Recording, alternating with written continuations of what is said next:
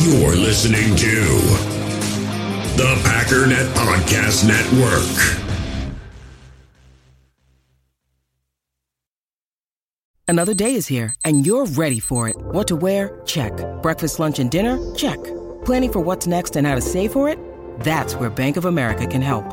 For your financial to-dos, Bank of America has experts ready to help get you closer to your goals. Get started at one of our local financial centers or 24/7 in our mobile banking app. Find a location near you at bankofamerica.com/talktous. What would you like the power to do? Mobile banking requires downloading the app and is only available for select devices. Message and data rates may apply. Bank of America N.A., member FDIC. When you need mealtime inspiration, it's worth shopping Kroger, where you'll find over 30,000 mouth-watering choices that excite your inner foodie. And no matter what tasty choice you make, you'll enjoy our everyday low prices, plus extra ways to save, like digital coupons worth over $600 each week. You can also save up to $1 off per gallon at the pump with fuel points. More savings and more inspiring flavors make shopping Kroger worth it every time. Kroger, fresh for everyone. Fuel restrictions apply. Inches to go. Debater. 17 to 14. Cowboys out in front. Starr begins the count. Takes the snap. He's got the quarterback. The Green Bay Packers are going to be world champions.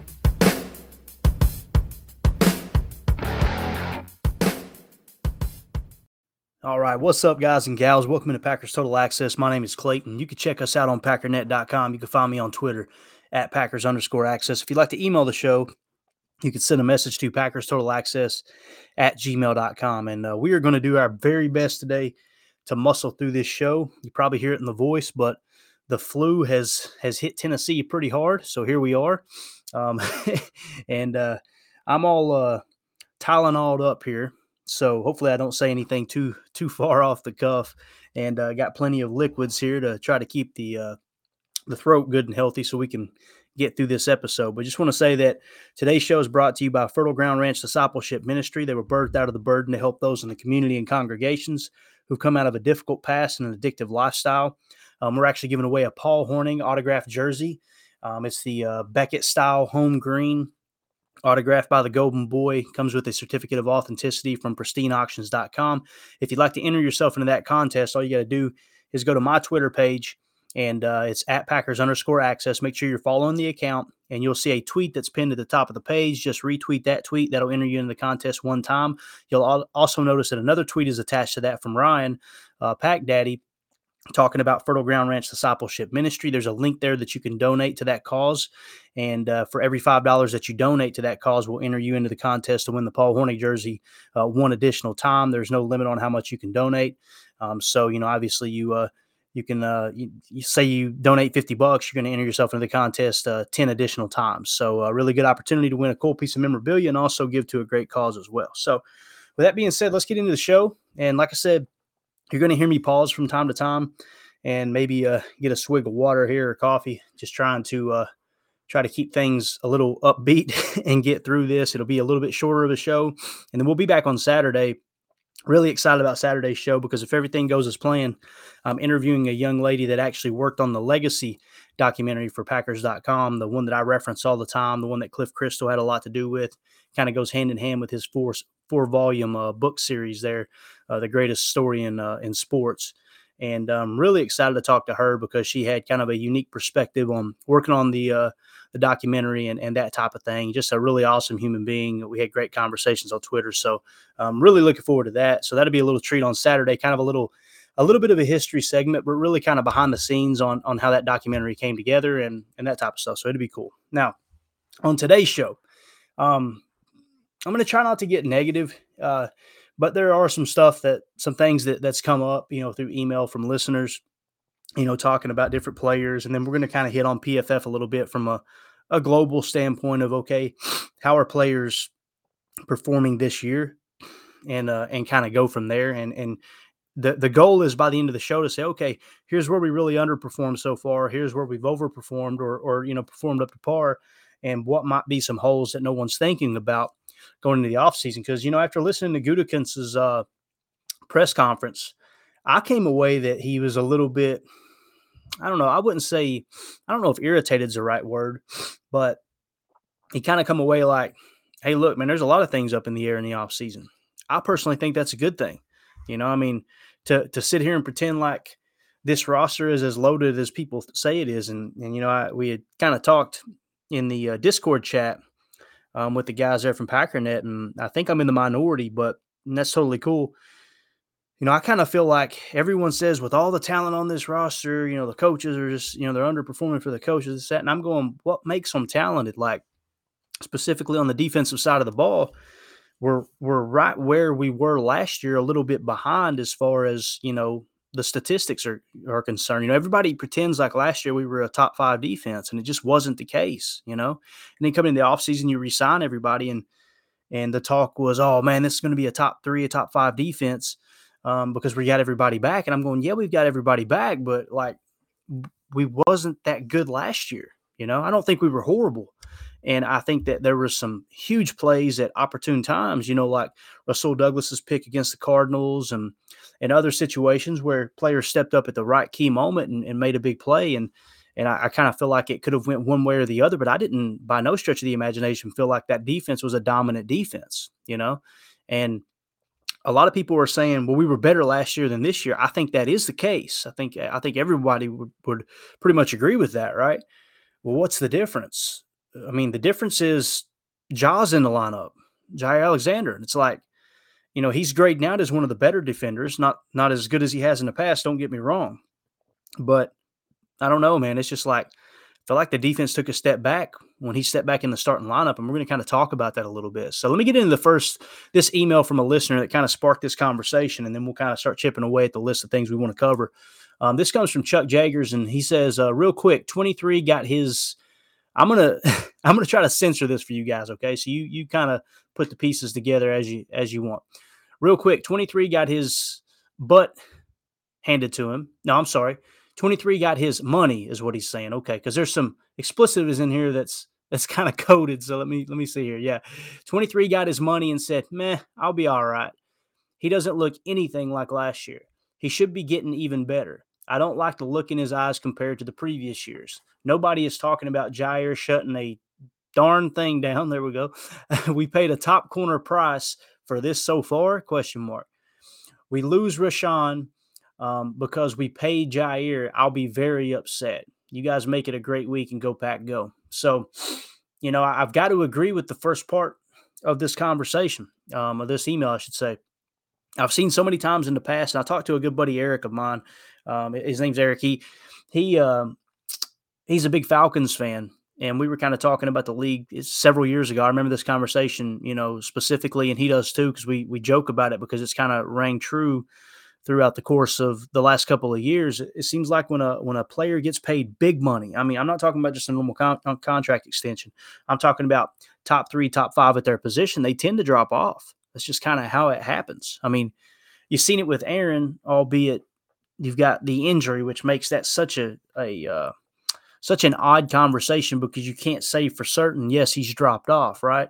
And he's still grading out as a top 5 player on offense for the Packers. So he's definitely not the worst of our issues, right? If anything, he's one of obviously the better players, even with the broken thumb and the banged up ribs and all that stuff. But, you got somebody like Jaire Alexander, he gets the bag, right? They make him the highest paid corner in the game.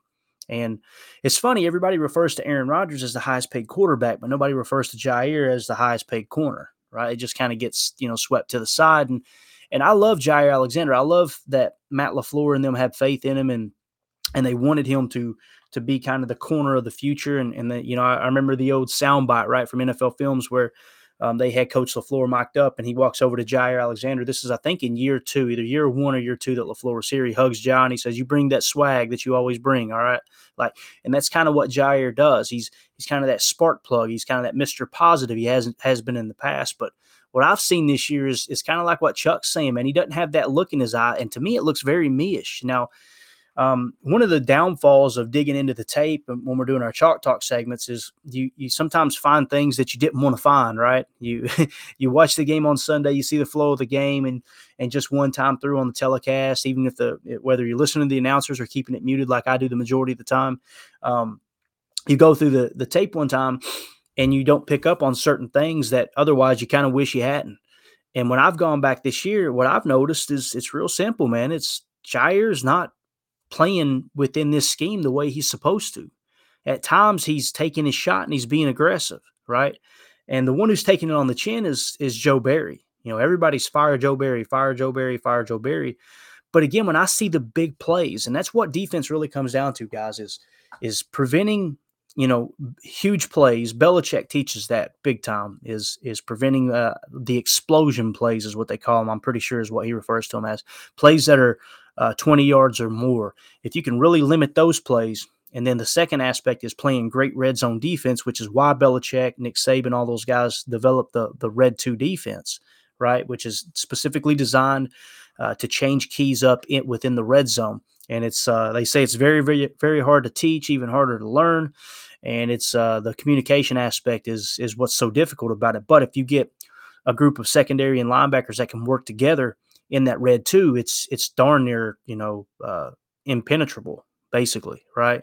So when I look at the big plays, even let's talk about Eric Stokes earlier in the year. You see Eric Stokes give up huge play after huge play down the field, and he's in man coverage and doesn't turn around and look at the ball and all these and that. It's like, that's not on Joe Barry. That was, in my opinion, that was a good defense call. You're expecting your guy to make a play there. Your guy is in position to make the play. That's all a scheme can do, guys. All a scheme can do is put people in a position to be successful, right? And the big argument this year has been, well, we played too far off the line of scrimmage on, it'd be 3rd and 8 and we're playing 12 yards off the line of scrimmage. I'm sorry. I have a hard time believing that Barry is telling Jaire Alexander, hey, listen, go ahead and give up the first down. Play 12 yards off the line. I'm sorry. I'm not. Now, does Ja come to the line and see, okay, they're actually in a doubles on my side of the field. I know that I've got the flat if he crosses face. So I'm going to play back and try to sugar him and then jump the flat. A lot of those things may happen. And it's why sites like PFF aren't always accurate, because they don't know every single key within every single defensive call at any particular time, right? They just kind of look at the tape and go, okay, yeah, I'm pretty sure that was his assignment. How did he play his assignment? How does it grade out on this scale, right? So the conversation, the reason I mentioned that, first of all, Chuck, thank you for the email, man. I kind of agree on the money and the look in his eyes, man. He doesn't look the same. He just kind of looks like he wants to celebrate. He just wants to talk trash. And that really does, that gets to me. So now to the Rashawn Gary comment, I don't think it's going to have any effect on Rashawn Gary whatsoever. The thing that gets interesting about Rashawn Gary now is kind of like what happened with Elton Jenkins. And I'm hoping and praying it's not as significant as Elton Jenkins' injury. But the fact that Rashawn Gary did get hurt, now the Packers are going to be a little bit hesitant to sign him to that contract. Now, they weren't hesitant signing Jaire Alexander to that contract coming off his injury, right? But that's a good comparison, I think. When you look at those two players, they're obviously the two best players at their position within 1265 Lombardi Avenue, right? Rashawn Gary is hands down the best edge rusher in the room. Jaire is, supposed to be the best corner in the room, and I feel pretty confident saying he still is the better corner. He's better than Russell Douglas. I do feel very confident saying that. So I got to kind of even tame my expectations or comments here at times. But Rashawn, the one thing Rashawn's shown is that dude is a worker, and he loves Green Bay, and he loves this team, and he's the guy you guys remember in the preseason going out there and pumping up the second string. Like, that's the kind of rah-rah I'm looking for in a player. Like, they were on the practice field. It was the number 2 defense on the practice field. Rashawn Gary sprinted on the field and got in everybody's face and was like, don't give up a yard. I don't know exactly what he said, but it was essentially like, listen, you guys got this. He was firing them up. It was, I believe in you. We believe in you. Come on, you guys treat this like you're number ones, not on the backup, run here. And that kind of stuff is awesome. Jaire has turned into this, let me act like I'm putting my sword in my sheath, right? Let me, cross my arms right in front of a receiver's face and look away from him and like talking trash like, yeah, I shut you down. He's talking trash to the opponent and not like doing things that are going to pump up his team. I'm sorry. I see those two things very, very different, right? So within the Discord chat, the conversation got brought up, and I'm going to read a comment that I made in there and just kind of share it with you guys. And you don't have to agree with it. It's just kind of where I'm at based off what I've seen off film right now. and the things that's kind of gotten to me. Okay, so I said I've gone back now 4 weeks and watched the defensive snaps, and man, I just don't understand how we can blame the coaches. It's wild. For example, if you remove these 3 plays from the Bears game, so remember the Chicago Bears game last week, take these 3 plays, guys, these 3 plays out of the equation. Number 1, the Justin Fields 55-yard touchdown run. Why would I remove that and say it's not Barry's fault? Guys, he ran a cat blitz on a read option side. He dialed up a cat blitz on the read option side. What does that mean? He had the box fairly loaded, but not like overly loaded. We still had 2 on the shelf showing that 2 on the shelf showing that Fangio style too high look, right? But what he did was last second, and Keyshawn Nixon did a great job of disguising it. He fires off the slot from the star position with a cornerback blitz, okay? That's a cat blitz. When he fires off the edge, you can see Enagbare spill. The whole defensive line spills to the run side, the running back side, as they run a read option. What's a read option? In case you don't know, and I'm not trying to talk down to people, but guys, please understand, I get questions sometimes, and there's some certain things that people don't understand, and I want to take the time on this podcast to explain it. I'm not here to try to sound smart, okay? If you want that, go to Twitter. There's plenty of people breaking down film that like to talk in code because it makes them look cool, makes them sound smart, and our goal is to all learn the game of football together as we go along, okay? So I'm not going to use all that code terminology. The cat blitz is simply a cornerback blitz out of the slot, typically off of the weak side, the side away from the tight end. In this case, he was covering the slot receiver. He fired from the star position, okay? As he goes in, the whole defensive line kind of spills to the read option side. Now, what's a read option? Read option is real simple. The quarterback is going to either hand the ball to the running back, and as he's handing the ball to the running back, he's reading the defensive end. If the defensive end crashes in on the running back, then he's going to pull the ball out of the running back's belly, and he's going to take off on a quarterback run. Now, what they're doing in Philly that's so unique in Philadelphia right now, while they're having so much success, they're actually running RPRs, okay, which is run pass option runs, meaning you can kind of run that read option look where, okay, let's say you're reading the backer as your key, and you go to hand the ball off to the running back, right? That's a run, right? But if you look at that linebacker and he cracks and you got a little lookie across the middle, meaning a slant or just a quick little stick route is open, then you're going to pull the belly out of the running back's, stomach. You're going to pull the ball out of the belly of the running back and dump it to that slant, right? That's the pass option, run pass option. That's what an RPO is, run pass option. What Philly's doing is they're running RPRs where same exact scenario. Snap the ball, put it in the running back's belly. You're reading the backer. Okay, if the backer drops into coverage and you've got your head count there, firing on the line of scrimmage, hand the ball to the running back, he runs, right? If the linebacker crashes in on a run, pull the ball out, you can throw it to the lookie. If you do it and you like the hat count on the right side, what they do in Philly is they can pull the ball out of the running back's belly, not throw the slant, and then now I can't remember his name now. They're Jalen Hurts, their quarterback, can now roll right and turn it into an outside run play for the running back. Okay, it's not a read option; it's an RPR. With this specific play with Justin Fields, it was a read option, meaning the goal is read the defensive edge. If the defensive edge crashes in to help cover the run and seal off that backside for the running play, he pulls the ball out of the belly and takes off upfield. Joe Barry called a cat blitz. That whole defensive line goes with the running back, right? And they have everything sealed up and covered perfectly. Justin Fields pulls the ball out of the belly and cuts upfield, and what's he see? Oh, crap. I've got an unblocked defender right in my face in Keyshawn Nixon, right? Keyshawn Nixon should have made the tackle. Guys, all Joe Barry can do, it should have been a 2-yard loss. But, of course, Keyshawn Nixon tries to make an arm tackle. He's draped on Justin Fields. Justin Fields breaks out. Awesome athlete Justin Fields takes off upfield, huge gain. That is not on Joe Barry. I'm sorry. That is on Keyshawn Nixon missing the tackle. It was the perfect play call. I guarantee you when they drew that up in film study and in the meeting rooms the previous week, I guarantee you Joe Barry said, listen, we're going to run a couple, maybe 2 or 3 cat blitzes this game.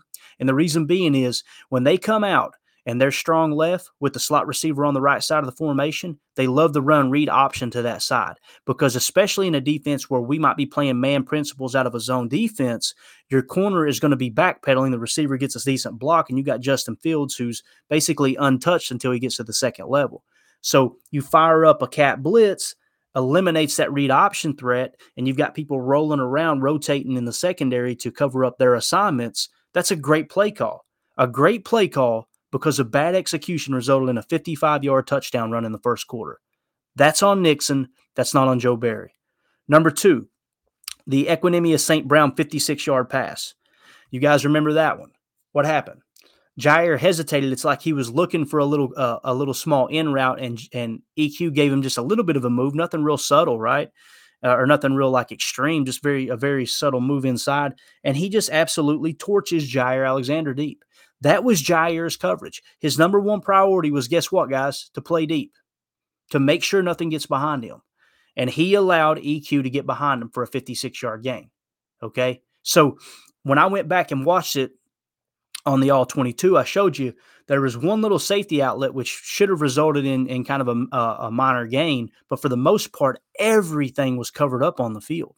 And I understand this is the Chicago Bears. This isn't a great team. Like, we got to take that into consideration too. Please don't sit here and pretend, please don't misunderstand me for saying that the Packers deserve some huge award for going out and playing good against the Bears. Okay. That's not what I'm saying at all, but you can only play the team across from you on Sunday. And I'm just simply pointing out where these big plays came from. EQ 56-yard pass there was Jair Alexander blowing his coverage. And it's because he was getting too aggressive underneath. Now let's go back to the original comment. What are people saying online? Joe Barry, oh, look here, 3rd and 10, Joe Barry going to play 12 yards off the line of scrimmage. Just give him a first down. Okay. Here's one situation where the corner played without outside of the structure of the defense and gave up a huge play. So again, 56-yard pass to EQ that set up a field goal, set up a touchdown, right? Which I'll mention that here in a second. That same exact drive, but 56-yard pass was a blown coverage by Jair Alexander. So you've got a 55-yard touchdown run, great scheme call, bad execution by the player, 56-yard pass, blown coverage by Jair Alexander, good play call, bad execution by the player. And then the third play is N'Keal Harry, and guess what? He beats Jair Alexander again. Guys, people are picking on Jair Alexander. Let's rewind back to the Washington game. He got absolutely torched by McLaurin. With the game on the line, first of all, he gives up a touchdown catch where Jair is all over and the guy just wants the ball more than Jair Alexander. Jair ends up facing backwards on the ground at the end of the play. Don't know how that happens, but it does, especially with a $20 million a year cornerback. But that happened, right? That wasn't on Joe Barry. When the game's on the line, think play or not play, and you cannot design a scheme more perfectly than to get your highest paid defender in the secondary one-on-one with their best player going, my guy's going to make a play over your guy.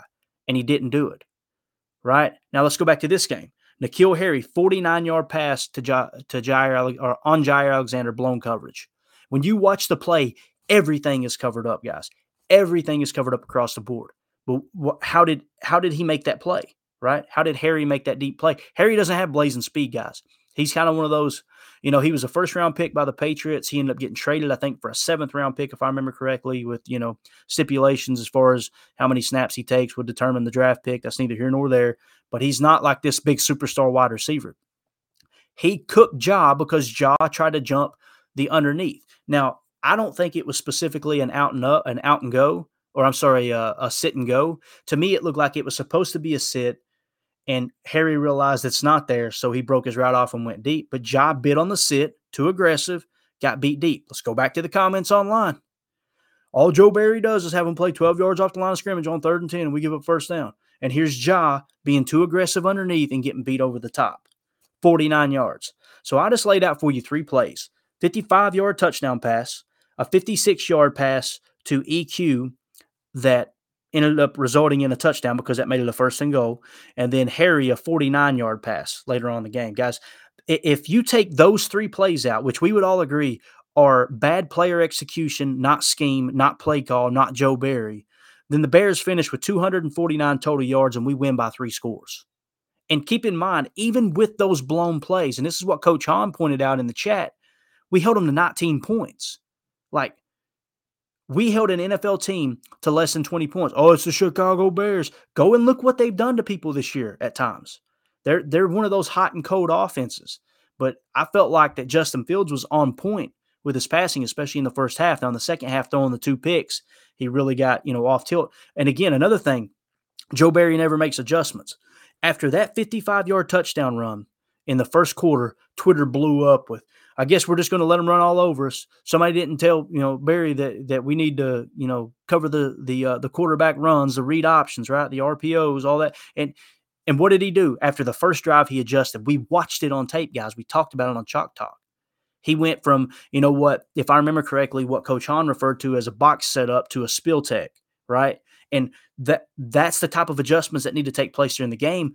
I credit Joe Barry for that game. He made the adjustment. So I wrapped it up. I said, then the Bears finished with 249 total yards. We win by 3 scores. The most common argument from the Fire Barry crowd is we don't allow our corners to be more aggressive, yet 2 of those plays were a result of Jair Alexander being too aggressive. Like, you remove those 3 player mistakes, and it's darn near a perfect game on defense. Even the Montgomery touchdown run after the big pass play over Jair Alexander, he literally ran straight through Quay Walker to the end zone. You guys remember that? It's as soon as EQ made that catch, they end up first and goal. I'm pretty sure it was the EQ catch and not the Harry. I'm almost positive. But first and goal, they hand the ball to Montgomery. You get Quay Walker on the 3-yard line, one-on-one with the running back, and he gets bowled over into the end zone. How is that Joe Barry's fault? The scheme accounted for the run. You had a player, a linebacker, a first-round pick in position to make a tackle, and he gets carried into the end zone. That's not on Joe Barry. I'm sorry.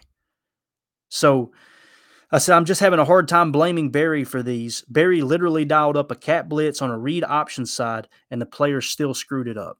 So I'm not here to say Joe Barry shouldn't be fired, although I hate it when we start talking that fire this guy, fire that guy, cut this guy, cut that guy. You're talking about people's lives, right? And if anybody has ever been fired from a job or had a spouse fired from a job or had a parent fired from a job, it is a sickening feeling to see the grief that they go through knowing that they've got to start over in a different spot and the financial ramifications that come down on that family's household. And some people are rolling their eyes going, Clayton, these guys get paid millions of dollars. I get it. I understand. It's, there's 2 different worlds out there. I got you. But it doesn't change the fact that these coaches, these players, man, that stuff hurts when they get fired. So when we just start loosely throwing that stuff around and we don't actually watch the tape and see what's going on, man, we got to be better as fans. So, again, I'm not saying that Joe Barry should come back. I kind of break it down into 3 things, guys: scheme, coaching, and execution. The scheme is on the coaches, right? It's your job, your responsibility as a coaching staff. That the reason they put in those 12, 14, 16-hour days over there at Lambeau in the offices when the players are out on their free time is drawing up the perfect scheme for the next game.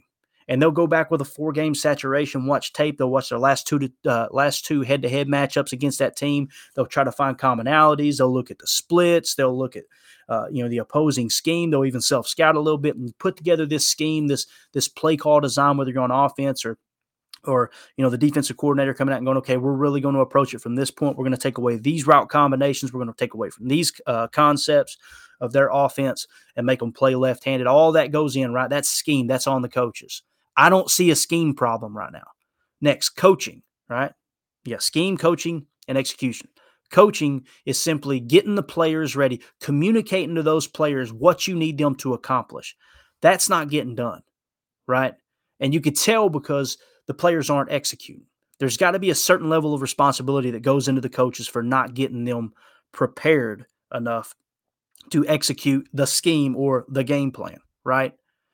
And then, of course, execution, which that's where I find the majority of the blame this year.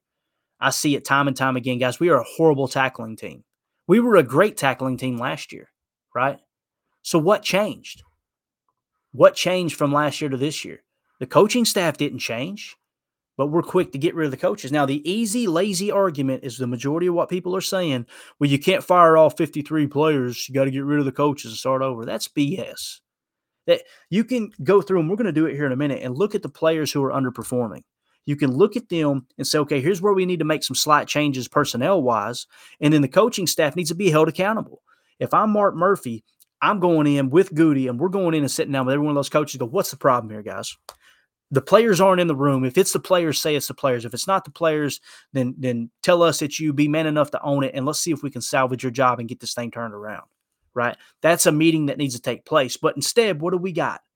We've got a head coach, and I love Matt LaFleur, but he's walking around patting everybody on the rear end. He's tearing up at press conferences. He's tearing up in the locker room going, man, we're having fun playing ball out there, guys. Like, it's gotten too soft. Let me rewind back to year one when Matt LaFleur got there. When Matt LaFleur got there, I will never forget. It's like the second or third training camp practice. Davante Adams, arguably your best, if at a minimum, your second best player on the roster, fumbled in practice. They said LaFleur blew the whistle and screamed at the top of his lungs, I don't care who you are. If you do not protect the football, you will not play for me. And now let's fast forward to where we're at now. And it's just all hunky-dory. Everybody's all easy going and this and that. There's got to be a culture shock in that locker room. And you guys know I defend Aaron Rodgers to the end, right? I think he's a Hall of Fame quarterback, and I don't think this season is his fault. You've heard me say it. He's part of it, but it's not solely on his shoulders like people. Isn't it funny? Everybody was blaming Aaron Rodgers up until the news got released and leaked out by Big B on Twitter that Aaron Rodgers' thumb is actually broken, and it pulled tissue away from the bone, and it sounded like a pretty gruesome break, to be honest with you. He's somehow still playing. Before that, everything was on Aaron Rodgers' shoulders. It was Aaron Rodgers' fault. As soon as the injury comes out, now the crowd shifts to fire Joe Barry. Isn't it funny how that works? Maybe it's not just one person's fault. Maybe it's everybody's fault. And when it's everybody's fault, it's typically a culture problem. And I'm not going to sit here and say the culture lands solely on the head coach. The head coach has got to get all the coaches together and say, look, there's got to be a change here. We got to change this from within. And you can salvage this season to an extent of, listen, we know where we screwed up as coaches. And you go to the players and you say this, we've been too freaking easy and we haven't done what we needed to do. We're taking complete accountability, but it's changing right now. That's why you don't tank, guys. Because when you tank, that carries into the next season. I'm sorry, it does. Any kind of organization, that's exactly how it's going to play out. Winning is a culture. Winning is a habit. So is losing. Losing is a culture. Losing is a habit. And once you start to develop that habit, you get that snowball rolling in the wrong direction. This is not Madden football. You don't just tank, get your pretty little higher first-round pick, and then, okay, I'm going to send all my digital football players out there on the field, and they're all going to respond because he's got an 82 overall, he's got an 84 overall, he's got an 86 overall. He beats him in that matchup. Like, sorry, man, it's not a video game. You're talking about a locker room where personalities matter, where work ethic matters, right? And you've got a chance as a coaching staff, and the thing that they've got going for them, Mark Murphy hasn't come out and publicly said, hey, we need to shake this up in the offseason. Goody hasn't said it. They're giving them every opportunity to fix it, but it's got to be changed and changed quick. Now, like I said, I defended Aaron throughout the year. Matt LaFleur's got to go in and sit down with Aaron Rodgers one-on-one and say, listen, buddy, I've bought into this whole kumbaya setup. Your whole loving life and treating people right and got to lead with love and all that. But something's got to change, okay? So I'm about to strike a match in this locker room, and I'm going to start a bunch of fires, and it's going to get very, very intense. And you better keep I want to cuss so bad, you better keep your mouth shut and fall in line. That's the conversation he needs to have with 12. And if he truly does love him, like he says, if you really do love me as a head coach and you appreciate that I helped you win back-to-back MVPs, then we tried it your way. It didn't work. Shut up, fall in line, and let's go to work. Let's get the culture fixed. We're probably already out of the playoffs, but we can create momentum going into next year, revamp this roster a touch. And if you want to come back and be a part of it, awesome. If you don't, okay, man, it's been great. I consider you a close friend. Appreciate everything you've done for me. Hopefully you appreciate what I've done for you, but playtime's over. Troy Aikman said it best on His Football Life. They had a soundbite of him back in the 90s. Playtime's over. He said, I'm so GD tired of babysitting. We got a head coach over there that won't do anything about it. We got position coaches that won't do anything about it. And I'm tired of being the only GD person to jump down everybody's throat. And he said, playtime is over. Like, that's the type of culture shock that needs to happen in that locker room. It really does. So, I didn't plan on going that deep into it, but it is what it is. As we get ready to wrap up with the Jair Alexander talk. We all have smartphones, and we all know they're pretty amazing, but they also can be amazingly distracting, especially when we're around other people. So US Cellular wants us to reset our relationship with our phones by putting down our phones for $5. That's right, a company that sells phones wants us to put down our phones. And to see what we find, learn more at uscellular.com/built for us.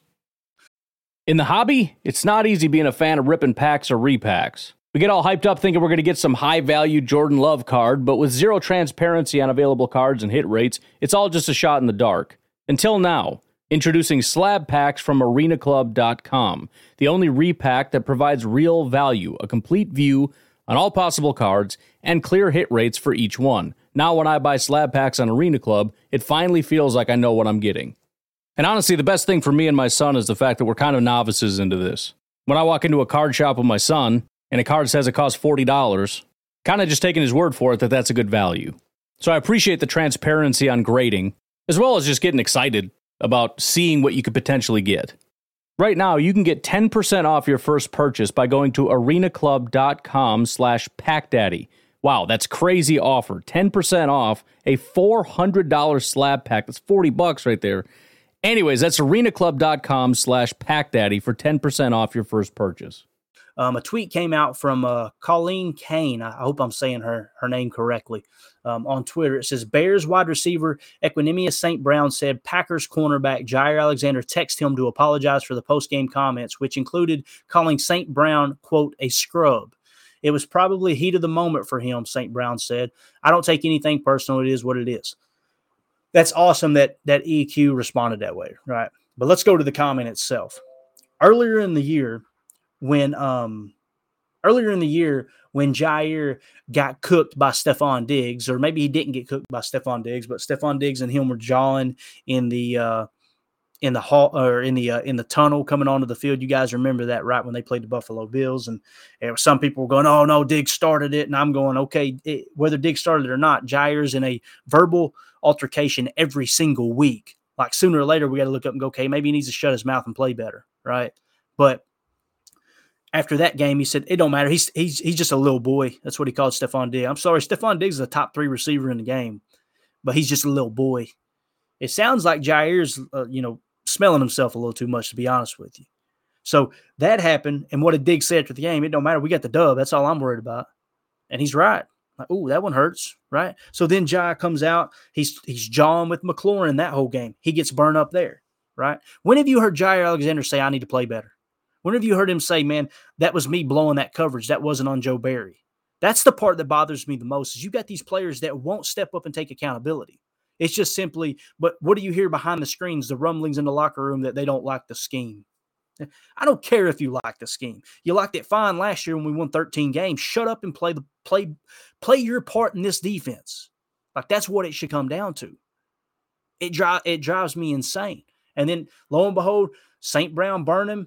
And they asked him after the game, I don't care. He's just a scrub. That's what he's apologizing for. Sorry, man. He's reading a little too much into himself is the way I see that. So hopefully Jaire gets that straightened up. I really hope that things get turned around. I like Jaire Alexander. I like the energy he brings. I think that when he's at the top of his game, he's one of the best in the game. But right now, he's not at that point. When you're not at that point, you probably need to shut up. So, all right, moving on to another tweet. Rob Demovsky talked about this. He actually covered Brian Gutekunst's press conference. And you guys probably already heard Ryan, did a thing where he, on his podcast, where he kind of, played Goody's press conference and gave his input on stuff as he went. It was an awesome podcast. I don't agree with everything Ryan said, just like I'm sure he hardly ever agrees with anything I say, but it was awesome how he did that podcast. And it was great getting his perspective because there was a couple times I was thinking this and he pointed out something. I'm like, that's a great point, man. I didn't look at it from that angle. That's what it's all about. But Rob Demovsky tweeted, on Jordan Love, Goody said he's seen enough already to make the offseason decision on his 5th-year option, but it's always good to see him play more. But they're going to play every game this year to win, even if they're eliminated from the playoffs. Now, I'm not going to get into the talk of what that actually means because, Ryan kind of covered it. You can play backups and still play to win. I completely agree with that. And there's plenty of that conversation going on, so I'm not going to hit on that. I want to hit on what he said about the 5th-year option because it seems like everybody's like, oh, so they're going to pick up his 5th-year option. He didn't say that, guys. He didn't say he was picking up their 5th-year option. He said, Goody said he's seen enough already to make the offseason decision on his 5th-year option, but it's always good to see him play more. He's saying they already know what they're doing. And, you guys have heard me talk about, I would rather see them extend him if they think he's the guy. And guys, they know if he's the guy or not. It doesn't take being put into a game on Sunday for you to determine this is the guy we want starting moving forward. That's what happened with Aaron Rodgers. He didn't get any starting time, right? What did they do moving forward with him? They seen what they seen in practice. They seen what they seen in the offseason. The parallels are uncanny, and Aaron's pointed that out time and time again. The transition from Favre to Aaron looks so similar from Aaron to Jordan. I mean, 2 days apart from the exact day of the season that Jordan came in because Aaron got hurt, that Aaron came in because Brett got hurt. It was wild. And, of course, Jordan came out and played great. Aaron came out and played great too. Here's the thing about the fifth-year option. It's possible for them to pick it up if Aaron does retire. If Aaron retires after the 2023 season, then it's possible for the Packers to pick up that fifth-year option because it goes into effect the 2024 season, which would be a guaranteed $20+ million, right? Aaron retires, you're going to free up roughly $20 million in cap, probably closer to 16, 17. But again, nobody knows the optional aspect of Aaron's contract. Anybody who says they do are lying. If they do say they do, just simply ask them, are you 100% sure? And they won't answer it, right? So let's leave that detail out for a second. So the fifth-year option, if Aaron comes back to play in 2024, I don't see how the fifth-year option is going to work. Okay, and I know this is a little bit confusing, but if they have to make a decision on the fifth-year option this offseason, okay? So going into the 2023 season, they have to already made the decision and guarantee the $20+ million for 2024 for Jordan Love, okay? Which means they need an answer from Aaron now on whether they can pick up that fifth-year option. So when we go into the offseason, Aaron's going to tell him, yes, I want to come back for 2023, or no, I'm going to go ahead and retire. Or he's going to say, yes, I want to be back for 2023. And Goody's going to go, we need a commitment for 2024, Aaron, because we got to make a decision on this fifth-year option. Because if he commits to coming back for 2024, and guys, he has them hemmed up. I'm not saying the trade couldn't happen, trading Aaron Rodgers away. That's definitely a possibility. Mike Tomlin, 101, never say never, but never, right? Like, if they do decide to move Aaron and absorb a huge cap hit, they've got to know ahead of time so they can pick up that fifth-year option and or work out an extension. I should say or work out an extension, because you can't, from what I understand, that acts like a mini franchise tag. So you can't negotiate that fifth-year option, right?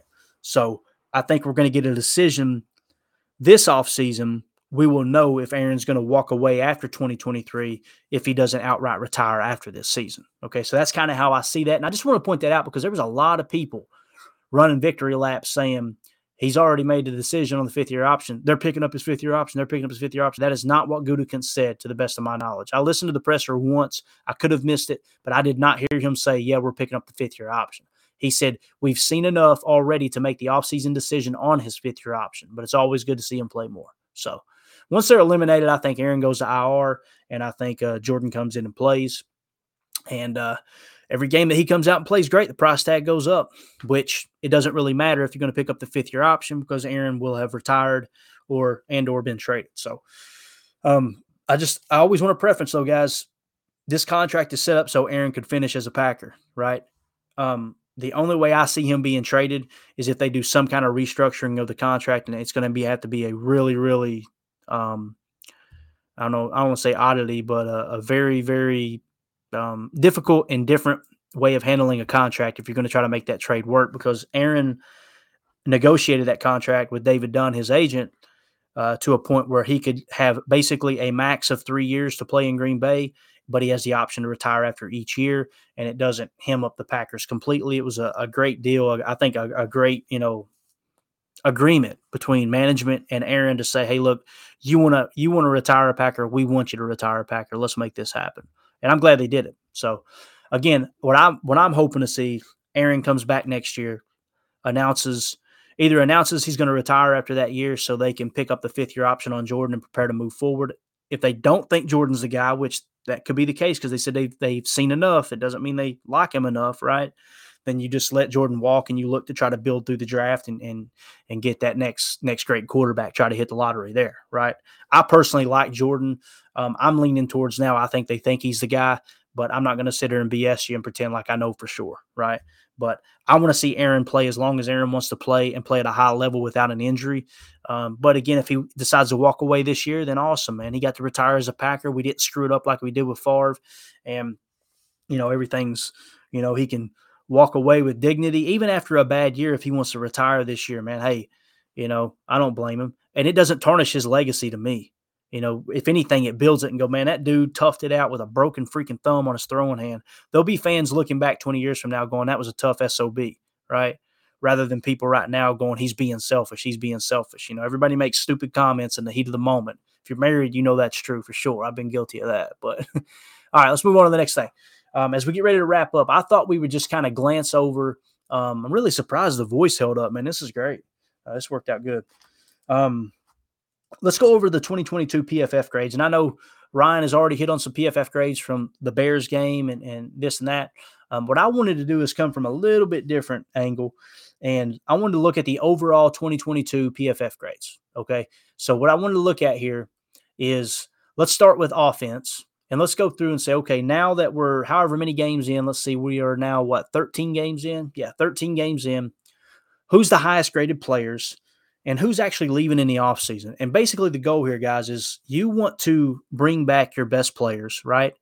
And then you want to take the negative aspect of your roster from a grade standpoint and you want to turn them into a positive next season. That's really the goal. You want to take everything that you were bad at this year and make it better. And it sounds so simple, but just like Steve Jobs used to say, simple can be more, simple can be complex. It can be more complex than complex itself, right? Like it takes a lot of hard work to break things down, to clean them up, to make things simple. But when you do that, like he says, you can move mountains. It's keep it simple, stupid. Michael Scott 101, right? So you want to bring back your best players. You want to try to cut ties with some of the worst, or find somebody that's going to light a fire under them and create a position battle in camp, or go ahead and outright replace them and move those guys to the backup role. That's the thing that Belichick does so well, guys, and I've studied him for so long now, is he's not hung up on this is a first-round pick, we must start him, right? I mean, you've seen the quarterback battle earlier in the year with Bailey Zappi and Mac Jones. You know how many – there's not many coaches that would say, you know what, I'm going to do that. That's why I respect the Jets, what the Jets did with Zach Wilson. Zach Wilson made that comment that he doesn't feel like it's the offense's fault. He said no to the answer. What did Saleh do? Saleh put his – man, I about cussed again. Put his butt on the bench, started Mike White. They go out and get a win, right? Like that stuff is very, very important, in my opinion, is simply playing the best players. Belichick's always done it. Everybody – and when I listened to the Patriots offseason sports talk, all they talked about was J.C. Jackson, how they better get him under contract. They need to get him back. He's going to go test the market. They need to re-sign him. Guess what, guys? That was a corner. I think he got paid the most money in the league at the time, right? Why did Belichick not pay him? Because Belichick does not look at cornerback position as a position that you pay top dollar for, right? Think back to the last great corner there, Stephon Gilmore. Everybody went crazy when they let him go. Belichick's not going to pay top dollar to the cornerback position. It's why I'm so hesitant and a little bit eager to say, man, I don't know if that Jair contract was the best move or not. First tier positions for me, quarterback and left tackle on offense, edge defender on defense. Second tier positions for me on defense is free safety or center field, right? The guy that you're going to typically not have play in the box but play deep middle of the field, middle linebacker, and defensive tackle. Not in those orders, but they're in the same tier of importance, right? Notice how corner isn't in there. I feel like you can get a good corner, two good corners to play the boundary and use the out of bounds as an extra defender. And if you've got your best players down the center of that seam of the field on defense, that's where you're going to get your best bang for your buck. That's just the way I look at it. So let's get into the offense here.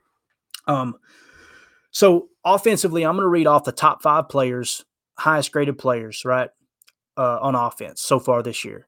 Aaron Jones, 87.8. Excellent year. David Bakhtiari, 82.1.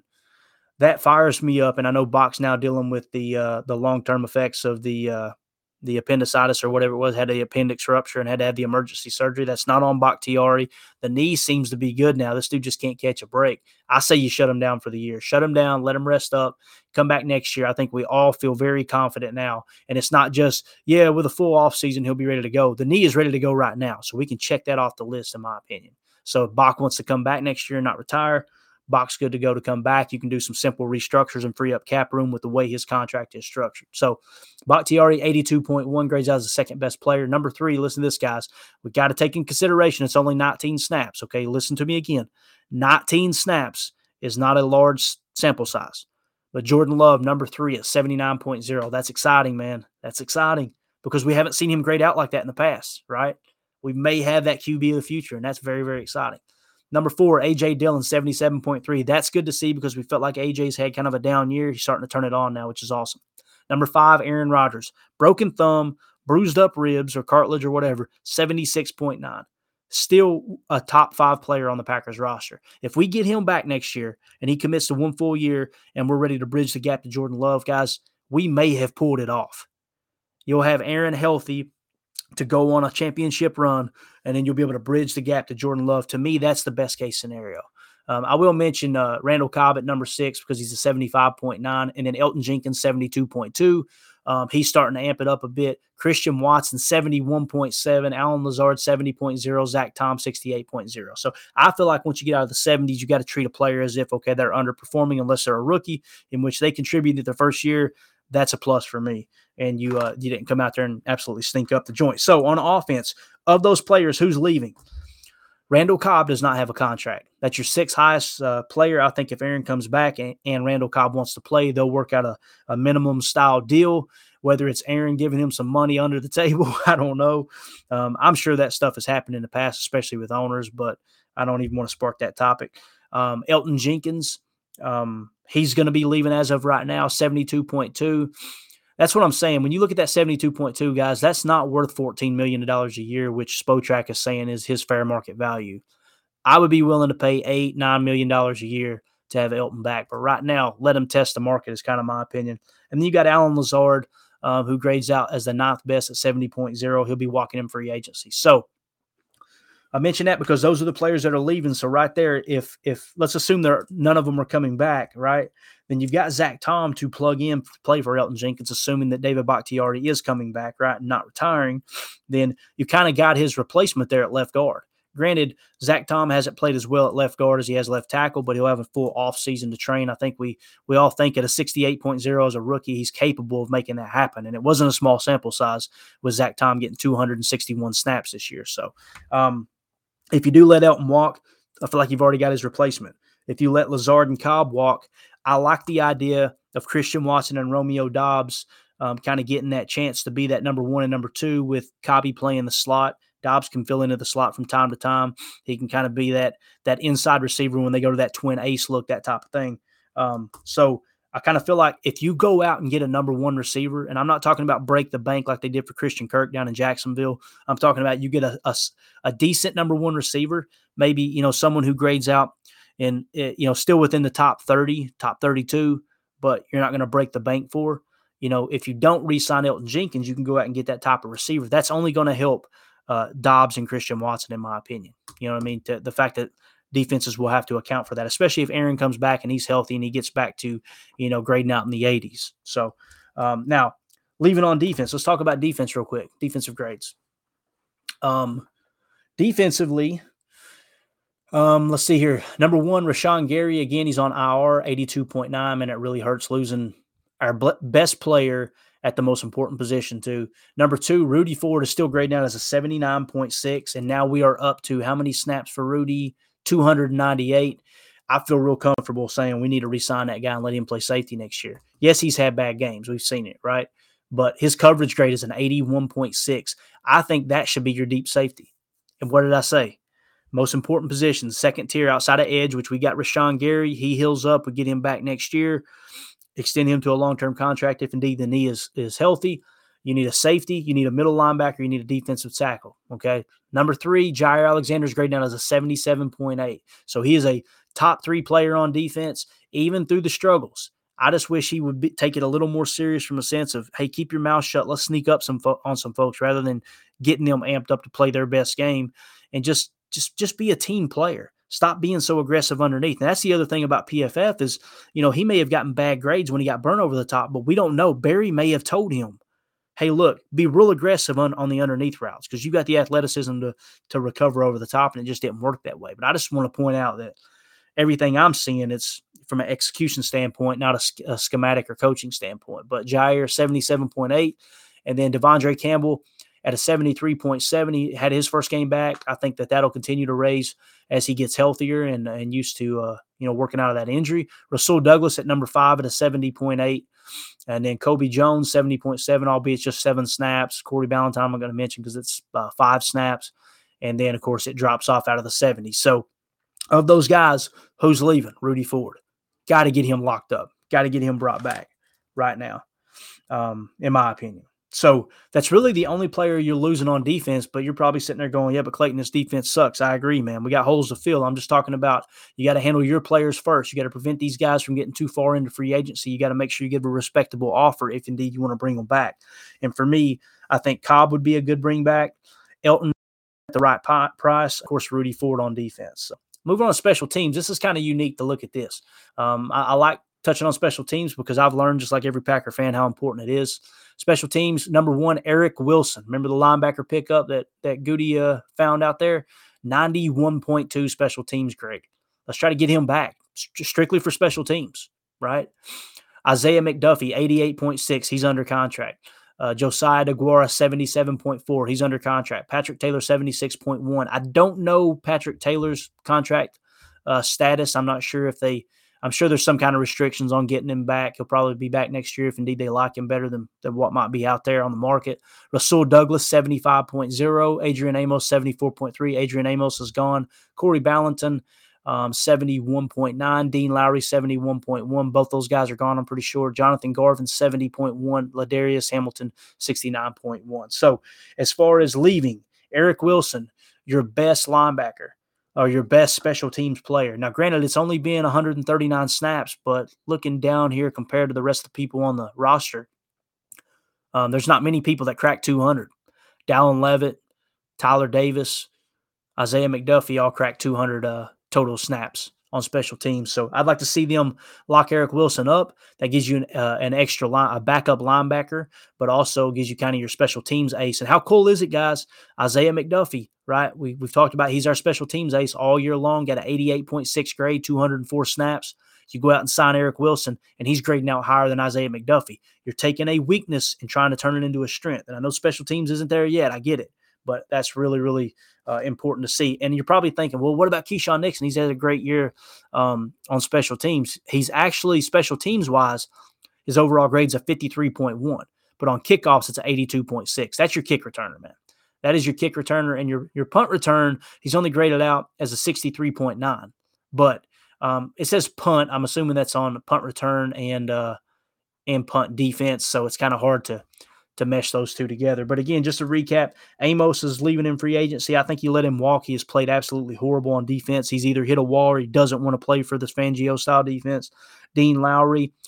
Dean Lowry has actually played, I want to say he played decent, didn't he? No, not really. 60.1, you let him walk. If you can get him back on a minimum contract, there's some value in having him play a backup role because he knows the scheme, but probably not even at that point would you bring him back. All right, so just to recap, on offense, players leaving as of right now: Randall Cobb, Elton Jenkins, Allen Lazard. On defense, it's Rudy Ford. Special teams, Eric Wilson, Amos, and Lowry of your top special teams players. So now, who's underperforming in this offense? And more specifically, people who's going to be coming back next year. I thought it was important to talk about this. So let's take a look at it real quick if we can get it down here. Okay, here we go. Lowest graded players that will be considered a starter next year. I'm going to start with tight end, Josiah DeGuara. I'm going to go in order of lowest graded starters, okay? Josiah DeGuara has played a lot this year, right? I mean, we've seen it. He's had a lot of snaps. I want to say, 182 snaps. It's a pretty decent sample size. 60.1. He is our starting tight end right now. To the best of my knowledge, we have no other tight ends on the roster next year. That's a problem. Wide receiver, Romeo Doubs. Everybody's very excited about Romeo Doubs, and he's shown flashes. And I think for a late-round pick, he can be a solid contributor, but we got to pump the brakes, guys. Romeo Doubs grades out at a 60.6. He's our 17th highest graded offensive player, okay? He, as of right now, if those guys walk, if Cobb and Lazard walks, Doubs is going to be a starter. You got a starter at a 60.6. That's a 10-point drop from the nearest one in Randall Cobb, assuming that he's not going to play slot. I'm sorry, from Allen Lazard, assuming he's not going to play slot for Randall Cobb, right? So got to pump the brakes on that. And we don't have wide receiver figured out with just Watson and Dobbs. Watson, I think, is going to be an absolute superstar. I hope Dobbs shows us something next Monday, and it's pretty cool. We're going to be in the house there in Lambeau Field to watch him return from that ankle injury. That's going to be really, really cool. Next is center Josh Myers. Josh Myers, guys, is a 61.4. Like, that's nothing to write home about, right? His pass blocking has been pretty good, 75.7, but run blocking 54.6, right? And, I kind of feel like when I talked to Coach Hahn about him, he doesn't think he's a problem. But we did have a conversation offline. I asked him, I said, am I wrong, Coach, for thinking that left tackle isn't as important as it used to be with how some of these zone schemes work now and the way they're running duo and all these other things? Like, am I wrong to think? I said, what's your most important position on the offensive line? He still said left tackle. He said, I still got to say left tackle. Protecting the blind side of your quarterback is the most important. So, okay, got it. But my suggestion was going to be, do you think center is more important, right? And we didn't get too far into the conversation, but Josh Myers at a 61.4, it's okay to look for somebody to replace him. And when I say replace, you don't cut him, right? He could be a solid backup. But right now, it's hard for me to comprehend that being, because on offense, the top tier position is left tackle and quarterback. And when you get into the second tier, center, I feel like, is probably the third most important position on the team. Right. And in that second tier, to me, it's center and then it's wide receiver probably in the second tier, and everything else kind of falls into place. So Josh Myers, 61.4. Right guard, John Runyon, 64.6. It did amazing. We feel like these guys have played pretty good, right? They can be better. I'm not saying they're horrible, but they can be better. Pass block, 78.6. Run block, 54.8. We got one of the worst run blocking offensive lines, according to PFF, in the entire National Football League. But Aaron Jones is just so freaking good, and A.J. Dillon's starting to turn it on that they kind of, overcompensate for it, I guess you could say. It's pretty cool.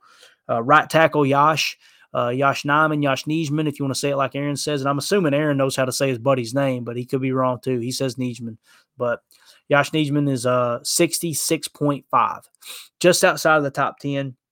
If you bring him back, and I think they will, I feel comfortable having him at right tackle. But again, underperforming but returning starters will be Josiah DeGuara, Dobbs, Myers, Runyon, and Yosh. So for me, you've got 3 offensive linemen, 1 wide receiver, 1 tight end.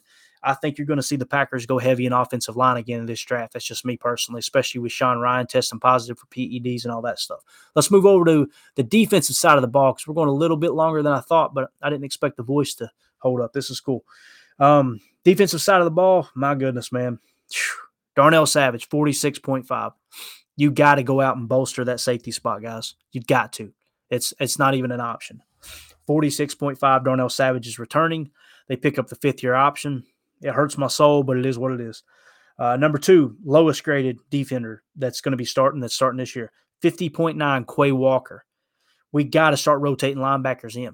Now, at this point, if indeed – we decide, okay, if we do get eliminated from the playoffs and you put Aaron on IR, let Quay play the year out. Let him get those snaps, see if he improves. He may figure it out. But I've all year long, you guys have heard me, and I'm a big Quay Walker fan. I want him to pan out. I love his athleticism. I love how he violently tackles when he's not missing tackles. But it's okay to rotate, right? It's okay to roll McDuffie in there from time to time and let Quay play more special teams and just kind of, see what you got there, because you don't know until you try, right? And I feel like, any of our backup linebackers could do just as good as a 50.9. I mean, that's pretty bad. And again, I don't just take PFF's grade for it and say, okay, this is the gospel. I watch the tape. I've shown you guys all year long. Quay Walker missing tackles. Like it's been a liability. Now his coverage grade has been pretty solid, 74.9. The problem is it's not as easy as just sending him out there to cover somebody. Offenses are so unpredictable, and especially with the cyclical nature of the NFL, it really comes into play. Number 3, Eric Stokes, 53.6. Horrible year. Like you can't just trot him out there because he's a first-round pick, and this is where Goody screwed up with Darnell Savage, and he's kind of screwing up with Quay Walker at times. Like we got to change up that mindset, in my opinion. Defensive lineman TJ Slayton. Now Slayton had a good game this last game, right? Let me make sure it's the right Slayton, because this does get a little bit crossed up with the grades that do exist here. Yeah, to Daryl Slayton. TJ Slayton, 59.9. 59.6. No, it's actually a 59.9. I wrote it down wrong. So it's actually a 59.9, but still, that's bad, guys. That's your backup nose tackle. And he's seen a lot of playing time. This last game, he showed flash. Let's hope he continues that, right? And I'm not saying you should sit these guys now, especially if the season may be over, but let's kind of see what we got. But if things continue on the path that they've started, we're going to have the same type of grades. Probably need to try to find you another nose tackle, especially with Jaron Reed leaving. And, of course, Dean Lowry's not going to be on the roster either, most likely. Up next, defensive tackle, Kenny Clark, 60.0, guys. We're stuck in Kenny Clark's contract. Like I think he's guaranteed. I think next year the cap penalty would be $20 million if we got rid of him, right? And the overall cap hit is $23 million. So you can only free up $3 million by getting rid of him. Not that you want to, but something's got to give there, man. Kenny Clark is not playing well, right? 60.0. Edge, Preston Smith, 62.7.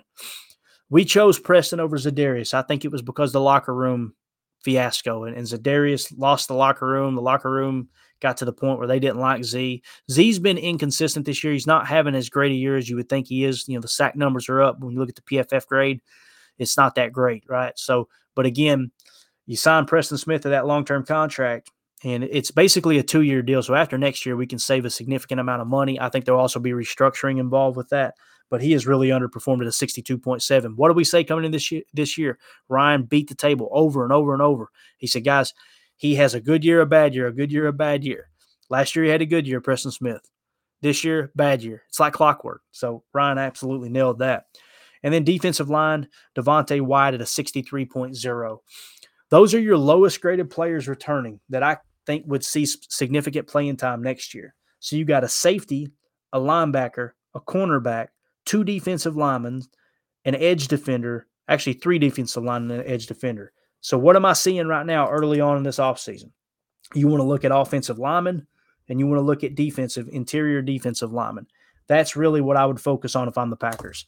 If you want to take the negative aspect of this roster, if you want to take the weakness of this roster and convert it into a positive, that's what you need to do. So that's pretty much it. I just wanted to hit on those things. And like I said, we went a little bit over, but luckily the voice held up here, so we're good to go. Appreciate everybody for hanging out with us and listening in here on your Thursday afternoon. Hope you guys have an awesome work day. As always, let's go out and be the change we want to see in the world, and go Pack Go.